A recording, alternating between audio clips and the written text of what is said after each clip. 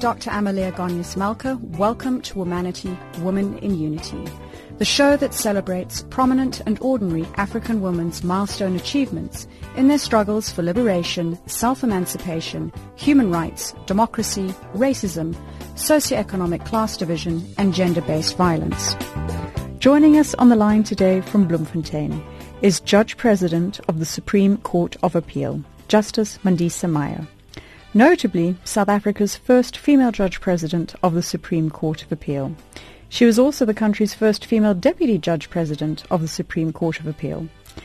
Justice Meyer's career in the legal profession has spanned almost 3 decades. Some of her former roles include being a High Court judge, acting judge at the Labour Court, in the Supreme Court of Appeal, the Constitutional Court, the Supreme Court of Namibia, the Appeal Court of Lesotho, being a judge as well as Deputy President of the Supreme Court of Appeal, and now being Judge President of the Supreme Court of Appeal.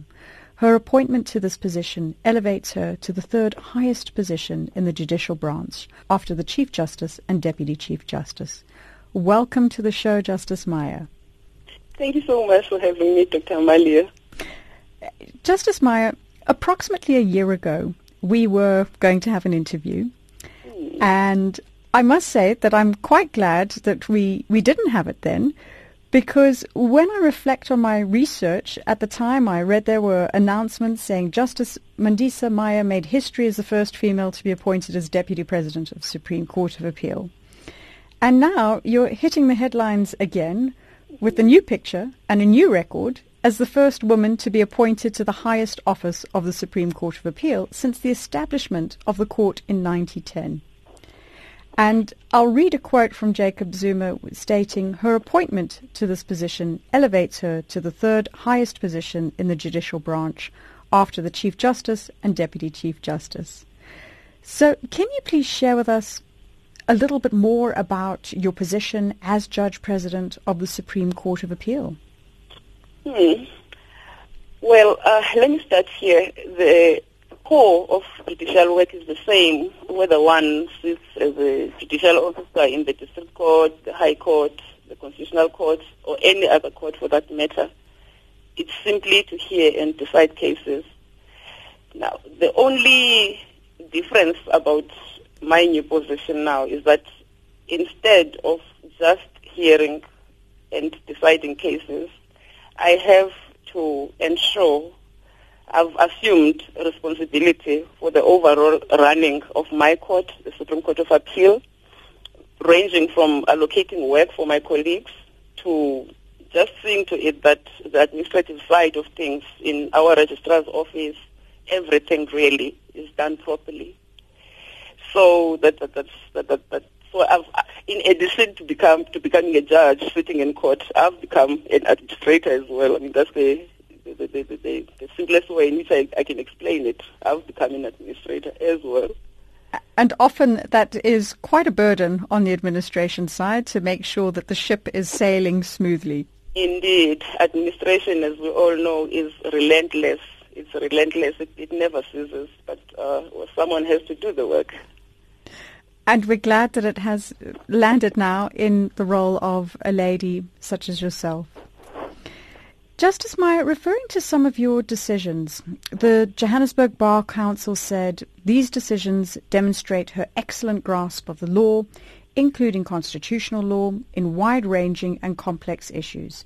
Her clear sensitivity to the vulnerability of women and children emerges from these decisions and has received support from the Constitutional Court. Her knowledge of the law and her ability to apply it makes her an asset to our judiciary. Your professional achievements have already broken glass ceilings, which paves the way for other women to follow in your footsteps. Can you share with us some of the goals that you want to accomplish in your role?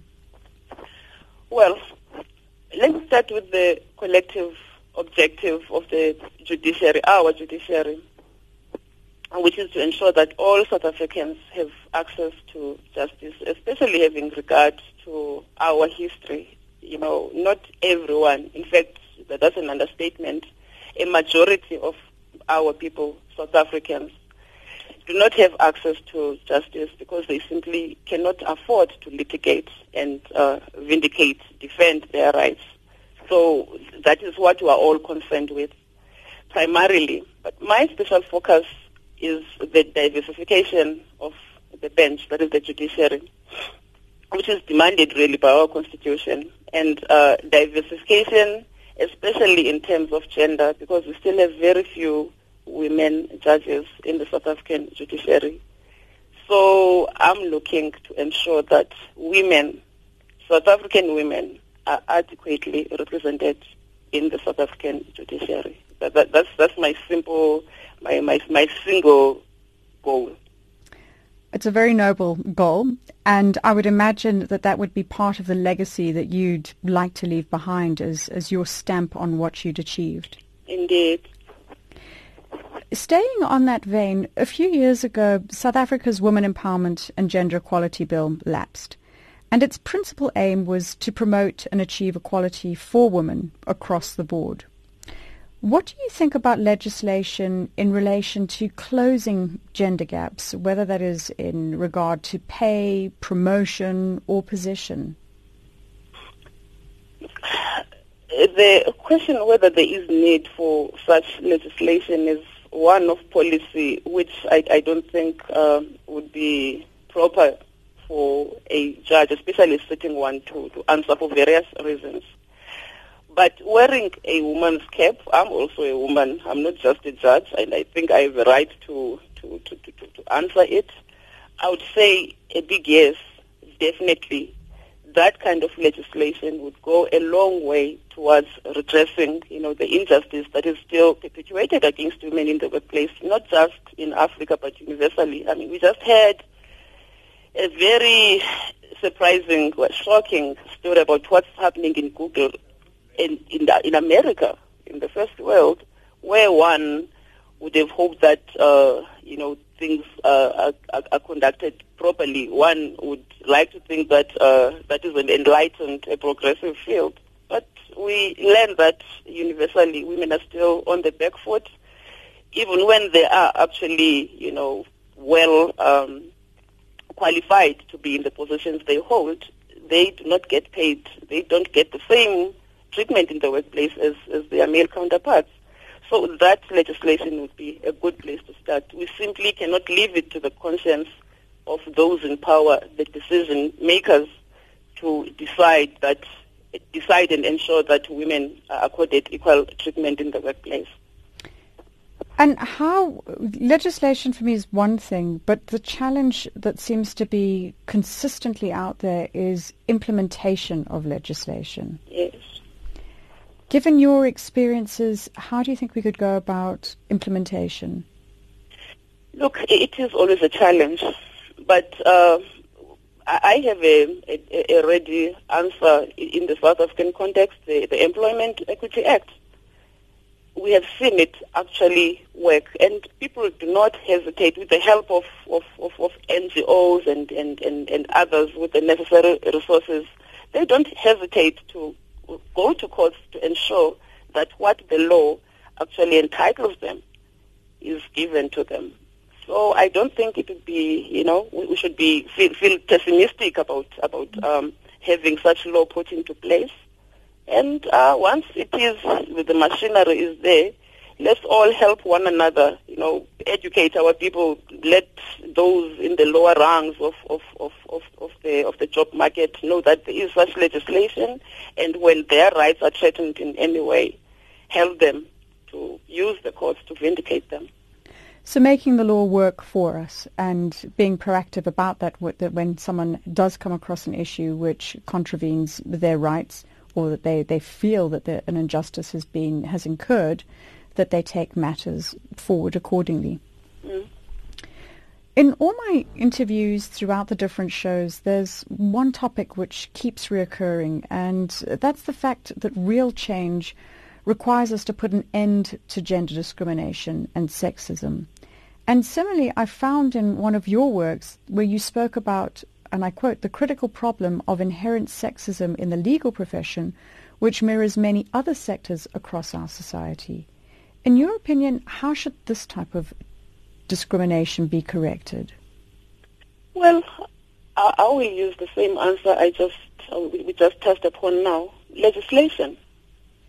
Let's put legislation in place, relevant legislation. And make it work for us. Make it work for us. You hold 3 university degrees, BProc from the University of Transkei, an LLB from the University of Natal, and an LLM from Duke University in the United States, where you were also a Fulbright scholar. Can you share with us your experiences across the different institutions from an education perspective? Well, in the legal field, I'm just casting my mind back now. It's been a while since I was sitting. It's a good few years ago. I recall that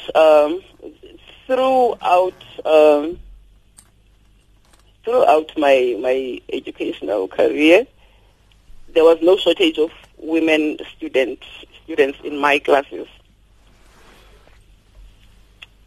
And women were always the brightest lot, as you know, as we would all expect. It is a scientific fact that women tend to do much better than their male counterparts in the classroom. But the challenges I can recall now, and this is not just isolated to my universities in South Africa, but in the US as well, was that I don't want to say one was subjected to sexism, but the lecturers never. I do distinctly recall that there would be those male lecturers who were in the majority, by the way. There were very few women professors in all institutions up to the one in Duke University in America. They would never give the women students, the same attention, the same time in the classroom as they did the male students. And one had to fight their way to ensure, to raise their hand. And if there's a question that is posed in class, you raise your hand high until the teacher points you out to answer it. And I think that kind of treatment that I received then, one finds in the workplace as well, and not just in my field, which is male-dominated, that women tend to become invisible. They are not. If you are sitting in a group among a group of colleagues, for example, and legal issues are discussed, you will say something, raise an idea, and no one will pay it any attention. A few seconds later, a male colleague repeats the very same thing you just said, and suddenly, it's a light bulb moment, and everybody gets animated. And it's just that kind of treatment that one has had to fight, from the classroom to the workplace, always having to fight, to make yourself to be seen, just to be seen, and then be heard and accorded, respect for your views, which, by the way, would have been worth something. That's the best way I can put it, Dr. Mali. I don't know if I've answered the question coherently or it makes any sense. I think it's given your perspective and the journey that women face as a reality, and replicating things which have happened not just within the classroom but also being real life concerns in the workplace to increase the visibility of women. Yes. Given that experience that you've lived through, how do you think we can overcome it? How do you think that women can become more visible and that their opinions and the work that they do are taken more seriously? Putting women in positions of authority is very important, especially to address that problem. Because if you have a woman running an institution, then she will ensure. And if she does not have the consciousness to do that, then it's our business, our collective business, to constantly remind her that she has a particular responsibility to uplift other women. That woman is in a position to increase the number of women in that particular environment. And the more women you have, then, just by share, I've experienced this. Numbers do tend to have effect. The more numbers, the more women you have in any environment, the more they are seen, and they are seen. I can't put it any higher than that. It's a physical presence. Yes, that matters a great lot. And it would, of course, not just be women, any woman, but women who can add value in that particular, setup. And I suppose having more women in these places, it's also the fact that, it's demonstrating that women are capable of doing these roles, and the visibility factor also shows to other people, whether it's a younger woman who aspire to emulate, or to indeed the menfolk that are around, that women can do these roles. Yes, it has a very important psychological effect. When other women out there see that, my goodness, here's another woman doing something that we did not think women could do before, and she's doing it and doing it well, it's inspiration for them. I think building female leadership capacity is vitally important for the future of women in our country and indeed across the continent. It is, across the world. Yes. And having them in positions of power and also, I'd say, positions of prominence. And it does surprise me how few countries have had female presidents. Mm. How do you see female leadership in Africa? And do you think that more countries are ready for women presidents? I just find it tragic that you should be asking me that question today, in this century. But yes. The simple answer is yes. And the ones that have been, I think, have made tremendous achievements. The one who comes to mind immediately is Ellen Sirleaf Johnson of Liberia, who has now stepped down on her role. Who has done a wonderful job, running a country that had been ravaged by war and strife. And she's done amazing things. And on top of that, having the Ebola epidemic and coming right. Yes. My goodness, human memory, I'd even forgotten about that. You are listening to Womanity, Women in Unity on Channel Africa, the voice of the African Renaissance, on frequency 9625 kilohertz on the 31 meter band. Also available on DSTV Channel 802. Today, we're talking to Judge President of the Supreme Court of Appeal, Justice Mandisa Maya. We would love to receive your comments on Twitter at Womanity Talk. Justice Maya, today you have become a role model. We were talking about role modeling a few moments ago, providing evidence to many women and girls in South Africa and indeed across the continent that with hard work and personal sacrifice, everything can be achieved.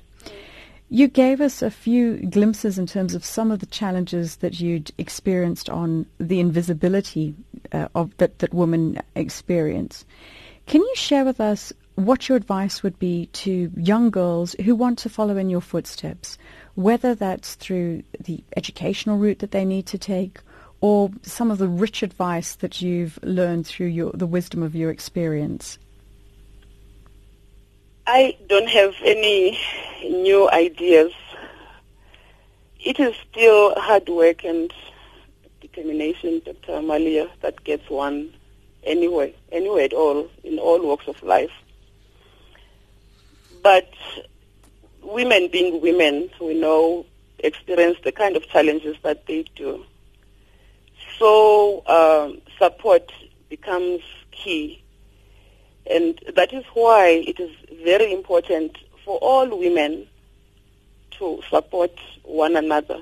I have found my experience has been that there is nothing more valuable than being supported. Whether it is by a mere word of encouragement for those who can't afford anything more, up to making sure that one uses their authority, their power, to uplift other women if they're in a position to do so. So, cliche, hard work and determination, believing that self-belief, self-belief is very important. One needs to constantly remind themselves that they can achieve anything if they put their mind to it. It is true. So having that focus and drive to strive for your success, yes, regardless of what happens. Regardless of the challenges. And there will be many. There are many challenges on the road to success. We were talking about perceptions and I guess in a way the way that men are judged differently to women and women are judged differently to men. And I recall there was an interesting study by McKinsey which raised issues of likability bias, which says that success and likability are positively correlated for men, but negatively correlated for women. So, in other words, if a woman is competent, she doesn't seem nice enough, yes. But if she seems nice, she's considered less competent. Yes. And often this bias surfaces in the way in which women are described, and it affects their performance reviews and their promotional capabilities. Then we have, on the other hand, that when a woman asserts herself, she's often called aggressive, ambitious, or out for herself. But yet, when a man does the same thing, he's seen as confident and strong. Yeah. And as a result of these types of double standards, women continuously face penalties in the workplace. What's your opinion on the subject? Look, unfortunately, those are the double standards that we have to contend with. But I would still urge women just to be themselves, and let people take you as you are or not take you at all. And I've learned that if you do your work well, people tend to accept you and they see the results. Ultimately, they will accept you. Unfortunately, it's just unfortunate that we have to go to experience this unfairness, before our real work can actually be appreciated. But it is what it is. But my own practice is to just be myself. And we have, fortunately for us, we are naturally good managers. And I think ultimately that just shines through. We are able to manage situations far better than any other individual on the planet. And that, at the end of the day, wins the day.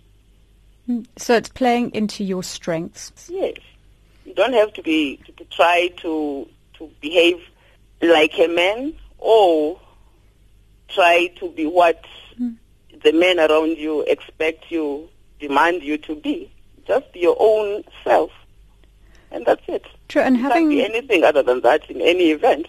Yes, and having the tenacity to stick things out. So once it's almost having overcome the hurdles, the initial approvals, disapprovals, and then, as you said, your work can speak for itself. For itself. Another subject that I find keeps reoccurring is that our working world is designed around what I'd almost term as men's hours. Whereas society, we could potentially be losing half of our best multitaskers from the workforce due to the traditional expectations that women are required to do. Yeah. So reforming their timetables according to family needs. Don't you think in the 21st century it's about time that something has to be done to restructure in order to accommodate women's multiple roles? It is about time. And that is one of the things that we are trying to achieve in the judiciary, that women's special needs are identified and accorded, the attention they deserve. And I think if we make enough noise, and we will achieve what we want. And on a practical level, how would you see that being implemented? Is it in terms of flexi time? flexi time is one obvious example. And in my type of work, we are fortunate because judges work on flexi time in any event. Although there are times when, one's family responsibilities will interfere with the usual working schedule, and then it is then that the need arises for special consideration to be given to those needs. And I can think of an example, and this is a question that has arisen in judges' interviews, time and time again. A mother who has young children, a judge who has young children, and one of the judge's tasks is to do circuit court duty, which is traveling to the outlying areas of our country to take justice to those parts of the country and just make it easier for those communities, to access justice, rather than travel at great expense, which most of our people cannot afford, to go and seek help in the bigger centers. Now, you have this woman judge who has young children, she's working, her court seat is Johannesburg, the Johannesburg High Court, and she's expected to do circuit court duty in some far-flung area outside Johannesburg. What is going to happen to her children when she's gone for 2 weeks, at the least, or 2 months at most? And we have suggested that we have pushed for judges, president, the heads of courts, to, realize those needs and accord them special treatment. If a woman judge has young children, do not send her to far-off places. I mean, those are simple things one can do. Just make sure when you allocate work that you give her more work, in places where she will find it easy to commute and spend, time with the family on a daily basis or as often as she needs. Though putting those measures in place, and in my profession, we are doing that, pushing for those things, and we are seeing success. And it seems to be such common sense. Yes. But obviously, we want things to be balanced and that everyone's got fair opportunity and how they deal with their workloads. Yeah. Reflecting on your career, what would you say has been one of the most significant cases that you've presided over or seen a significant change emanate from? I always find that question difficult to answer, because each litigant who goes to a court of law, views their cases. It's usually a matter of life and death for them, whether it's a litigant facing eviction or, a litigant who's a victim of crime, a rape victim or some such victim. But I have found the cases that, touched me the most, that exercised my conscience in addition to my mind the most, those in the criminal law sphere, especially cases which involve violence against women and children. In the current climate in South Africa, where women and girl children are fair game to all sorts of assault, especially sexual assault. And I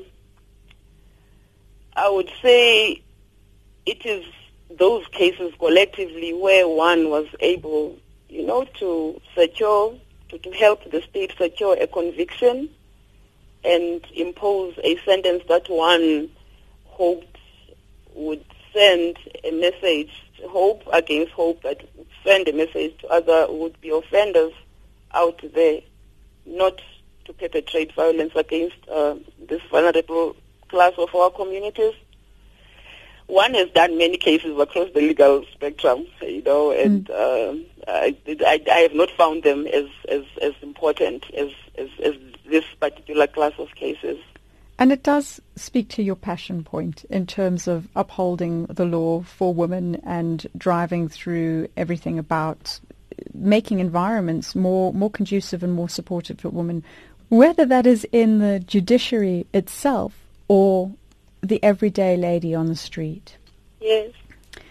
Now, Justice Meyer, we're starting to draw it towards the end of the program, and one of the questions I ask all my guests on the show who've made tremendous achievements in their respective fields is about the factors that have contributed to their success. Yes. In your opinion, what have been some of the key drivers to make you who you are today? Look, I wish I had a heart-rending story to share, but mine is very simple. I was just lucky to be born to two teachers who came from very humble origins and had used education, as a tool to escape poverty and a tool to uplift their communities. So they, from a young age, I and my 5 siblings, I'm the eldest of a large gaggle of children. We were taught the value of education, and that's what nurtured me. And it was the be and all. We were told that when you're a child, you should be at school, cultivate a love for books, and that's it. No boyfriends, nothing, until you're old enough, whatever that meant. And then from school, it's work. So I was raised in that kind of background, and it helped me. Well, with 3 degrees under your belt, we can see that influence very clearly. Yes. Can you share with us some of the pivotal moments in your life growing up? The one moment that stands out in my memory is it happened during the riots of 1976. I was 12 years old, doing what was called Standard 6, Grade 8 then, and we were forced. We had heard rumblings about what had happened in Soweto, the student uprising, where school children had been, shot, assaulted by the police because they were protesting against a policy that sought to compel all schools in the country to teach children in the Afrikaans language, which we viewed then as the language of the oppressor, those who ran this oppressive regime at the time. And suddenly we were taken out of the classroom by a group of older students, and when we got outside, we saw that there were hundreds, literally hundreds and hundreds of school children out there. And apparently a group of the older students had been going around the township. I was in King Williamstown in the Eastern Cape. They had been going around the schools collecting children to form a protest in support of what was happening in Johannesburg. And my brother, who was 6 years younger than me, was only 6 at the time, and he had just started grade 1 at a nearby school. I saw him. They were all sorts of school children, young and from primary school to high school, even the youngest. And my little brother was there, and I think it was a very lucky coincidence that I was able just to see him like that. So I ran to him and grabbed him by the arm. But then we protested, and as luck would have it, the march went past our home, and we managed to slip away unnoticed and went into the house. And just minutes later, the police attacked, and a lot of those pupils were injured. And that moment, has stayed with me. I was young then to comprehend what was actually happening, and I got to understand much later. And that moment, combined with just the ordinary life of a black South African in South Africa, what propelled me towards the direction I took, really. It was not a difficult decision for me to choose law, because my generation had grown up in the throes of apartheid, daily seeing, the injustices that were being perpetrated against black South Africans. And those were pivotal moments of my life, especially that day in 1976, when we were taken out of the classroom to join the struggle against oppression. It sounds like it was a very poignant, powerful memory that came through and was a real catalyst in terms of you becoming who you are today to drive change, to ensure that injustices don't happen, that we have appropriate legislation in place and that the wrong laws are negated. Yes. And now, lastly, Justice Meyer, in closing our conversation today, could you please share a few words of wisdom that you'd like to pass on to young women and girls that are listening to us on the continent? Well, let's see. I would just remind all women, young and old, that we as women have proved time and time again that no one is stronger, no one is more resilient than a woman. There is absolutely nothing that a woman cannot do, cannot achieve, and we should never let anyone tell us otherwise. What we must do now is to just support one another in any and every way we can as women, because we can't expect men to give us this equality we are clamoring for. Yes, they have a responsibility to do that, but I think time has come for us to take it by force. And we must encourage one another along the way as we try to achieve that. As I said earlier, we all have the capacity to help one another as women. Even if you are poor, you have nothing, you can encourage another woman if you see that they have a potential to do something, to achieve something.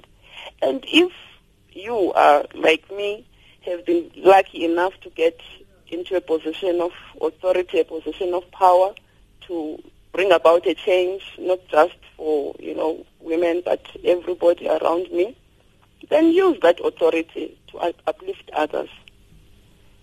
So women must remember that, they can achieve anything that they put their mind to, and have a special responsibility to support one another. That is my message. Thank you. I think it's a very important message, the social responsibility aspect, and to not just be in it for yourself, but to look out for others. Yes, that is very important. Thank you so much for joining us today. We really appreciate it. Thank you, Dr. Malia. Thank you so much for having me. You have been listening to Womanity, Woman in Unity on Channel Africa, the voice of the African Renaissance, and we have been talking to South Africa's first female-appointed Judge President of the Supreme Court of Appeal, Justice Mandisa Meyer.